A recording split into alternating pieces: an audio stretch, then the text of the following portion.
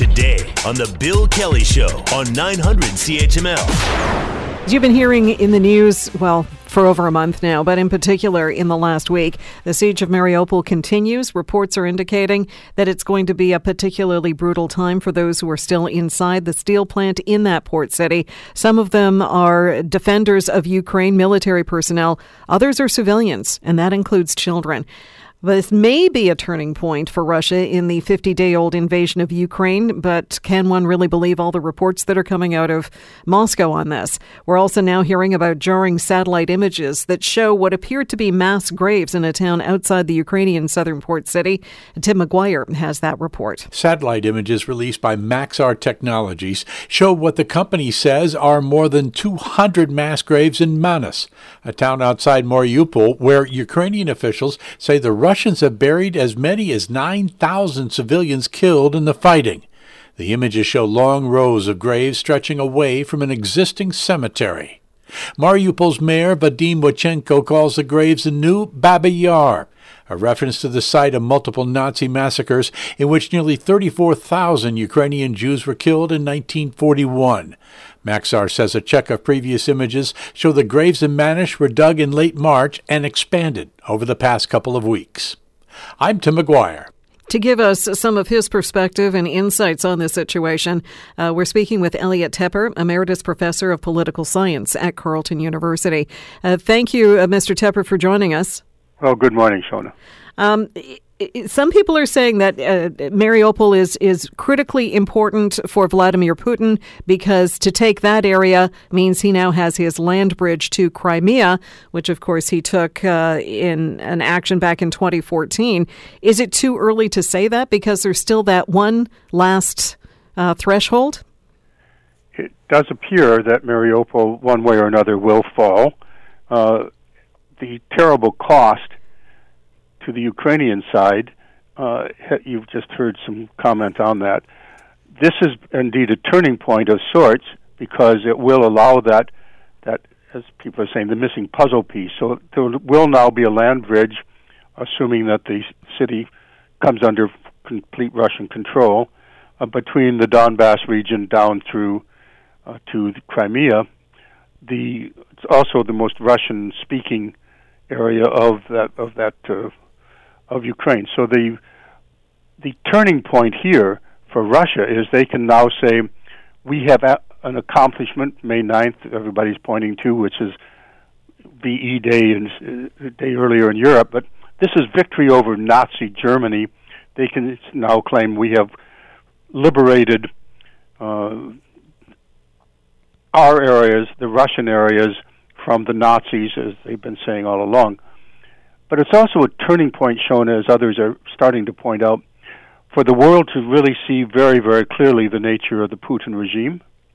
There's no longer any masquerading the brutality that's going to be required that they have been employing already, but they're going to step that up between now and May 9th, apparently. It's a turning point, perhaps, for our understanding of what we didn't do properly before. I just was seeing an interview with the editor of what was a Kiev newspaper. He was a longtime editor, and he said, this didn't have to happen. What we're seeing in front of us did not happen to happen. Did not have to happen because everybody knew it was coming. We asked for the arms. The arms weren't given. So on the one hand, it's great that the West, including Canada, is now responding at a much higher level in providing the kinds of armaments needed to prevent a Mariupol, but it will not help that doomed city. Well, and you're referencing the $800 million in additional aid that the Biden administration has just announced just within the last couple of days. Canada also within the last couple of days has said that it's sending more aid, including military aid overseas.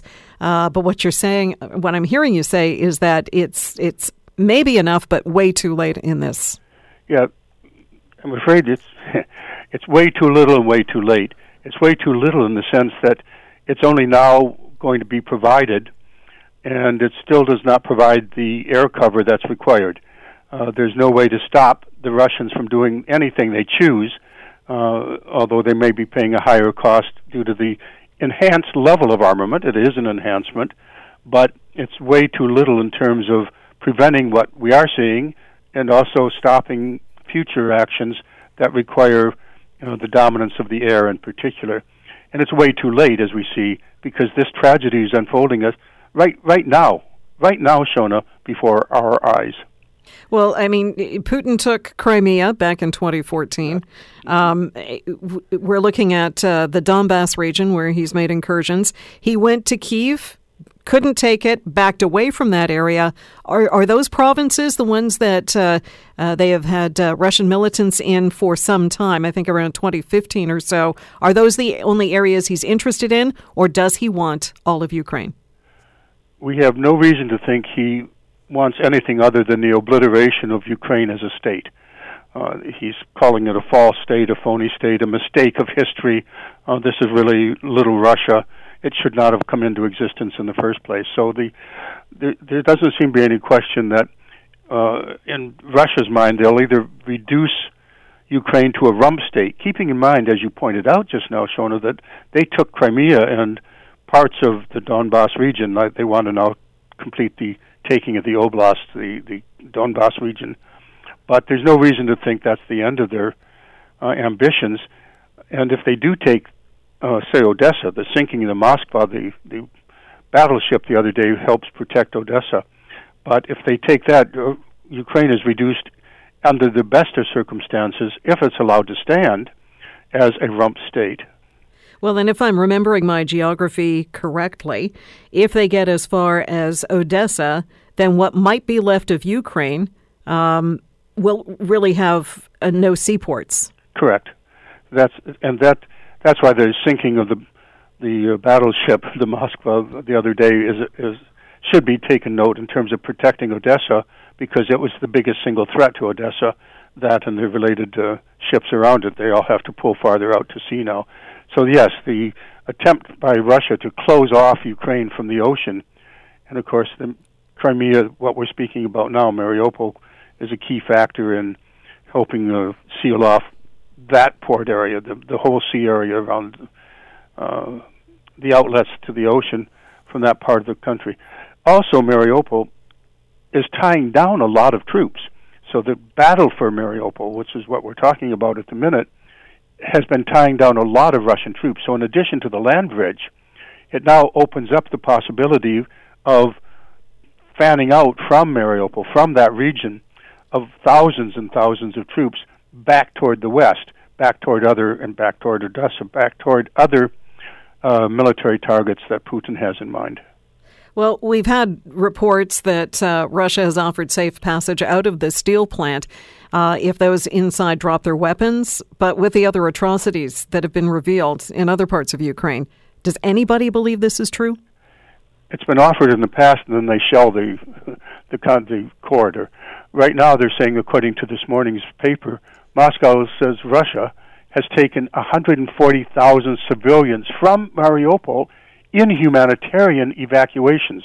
That is, they're saying if you want to leave, you can come up this way, and maybe they're forcing them out. This is a war crime if they are forcing civilians out against their will into enemy territory. So we are witnessing, as I say, if this is pivotal, one thing that's being pointed out, it should be pivotal to all of us to realize the nature of this regime. The moving into position of authority of the Russian general in charge of Syria, which is a known war crime scene, to put him in overall command now of coordination of the taking of Mariupol, but also that the current war effort, which is the land bridge effort. That is a signal that it's the Aleppo model, a war crime model that's going to be employed going forward. And it has unfortunately been very effective in Syria, and it certainly will lead to further devastation and brutality in Ukraine. Now, I've seen some reports, granted, they were on Twitter, so you have to always take that with a very large grain of salt. And as I mentioned, they're not confirmed. But there is a report that the Dmitrievsky chemical plant near Moscow has burned. It's one of the largest manufacturers of chemical solvents, and that the Aerospace Defense Research Institute in Tiver burned down yesterday as well. There are some allegations that, or assertions rather, that these are not two isolated incidents, that there is no coincidence here. But what do you take from this? Well, I take it that Twitter is not the final source of authority on these issues, but it's an interesting and intriguing idea. One of the things to comment on when we're talking about the fog of wars, a lot is going on that we don't hear about, we will not be informed about. A lot of shipping of munitions, a lot of cyber, a lot of, unfortunately, going back to the Syrian case and the general brought in, there's going to be mercenaries brought in substantial numbers now from Syria, which will be playing a role. I'm very, very worried about assassination of Zelensky and his family and the team and the leadership of Ukraine, because I'm afraid hit squads are being released from various sources, the Wagner Group and others. We don't know a lot of what's happening. If what we are hearing is well behind, well into Russia, inside Russia, and not at the front lines and not in Ukraine, that would be a very interesting development in this war, and we'll have to follow that story and see where it leads us. Well, even though Canada and the U.S. and other NATO countries have been giving some support, military support to Ukraine, obviously there is a lack of willingness to declare a no-fly zone, which was one of the things that Ukraine had certainly asked for early on in this, because everyone is afraid that Putin is going to use nukes at some point. Yes, the specter of nuclear warfare is hanging over this entire contest, and keep in mind, everybody's now watching to see what lessons China is learning. Are they now going to learn the lesson that, the brave Taiwanese would fight them off, or are they going to learn the lesson that if you brandish nuclear weapons, you can get away with anything? So the nuclear threat in the world, in my mind, has gone up significantly. The President of the United States is taking the responsible position of trying to not directly confront Russia in a World War III situation, which is why there's not a no-fly zone. But I go back to, did we have to be in this mess in Mariupol in the first place? If you go back, before there was a buildup, before there was a direct threat, the U.S. and, by the way, Canada and the U.K. had training missions all across Ukraine. They were not part of NATO, but they were there to help train a partner. Had those troops been left in place as a tripwire, that is, if Putin had been informed basically in advance, you cannot enter here without crossing our lines, without attacking Americans, and thereby putting, I guess I put it this way, the shoe would be under their foot. Would Putin have dared to risk a nuclear confrontation had that been made clear to him well in advance? In fact, the opposite happened. Those troops were pulled out. There is no tripwire there, as we have with Canadian troops in the Baltic. So without that tripwire, it was an invitation, I think, in Putin's mind to say, if we are going to do what we want, and you will risk nuclear war if you confront us. The question now is, since the level of confrontation has gone up by the West, has it reached some kind of invisible red line for Mr. Putin, and would he dare to try using a tactical nuclear weapon, which I find to be an oxymoron. There is no tactical nuclear weapons. It's a nuclear weapon. So we are in a perilous state because of the desire of Mr. Putin to invade and brutalize a neighboring state. And as you say, it's not that we couldn't see this coming. It was impossible to conceive in anybody's minds up until shortly before it happened that Putin would actually mobilize in this century an old-fashioned kind of invasion and occupation of a neighboring state. That was supposed to not happen, in Western and civilized areas. It might happen in the Middle East, but it certainly wouldn't happen here. It was very difficult to say that he would in fact do this, but looking back, you can say he's got a whole pattern on this. When he's in trouble at home, he invades somebody. and his popularity goes up. He was in trouble at home. The economy was going down. COVID was going up. His popularity was collapsing. The economy was on threat of collapse. So he invaded. He did this before in Georgia. He did it then in 2014 in Crimea. Bill Browder, who's written now 2 books about this is the leader of the Magnitsky Act. So we could talk about that. Has just come out and said it's mechanical. If he's in trouble at home, he invades somebody, and now he's chosen to invade Ukraine, and that's all there is to this. It was impossible to conceive that he would do something as audacious as this, but he has, and he will do other things if he's not prevented, in this case, from succeeding. Do you think that one of the factors in the timing of this was that Putin felt that the rest of the world was so busy with COVID that their economies had been damaged by the fight against the pandemic that they just would not be in a position to really push back? That was a factor. There was a preoccupation with domestic affairs all around the world because of COVID. That was a distraction that created a potential opportunity, but he also saw disarray.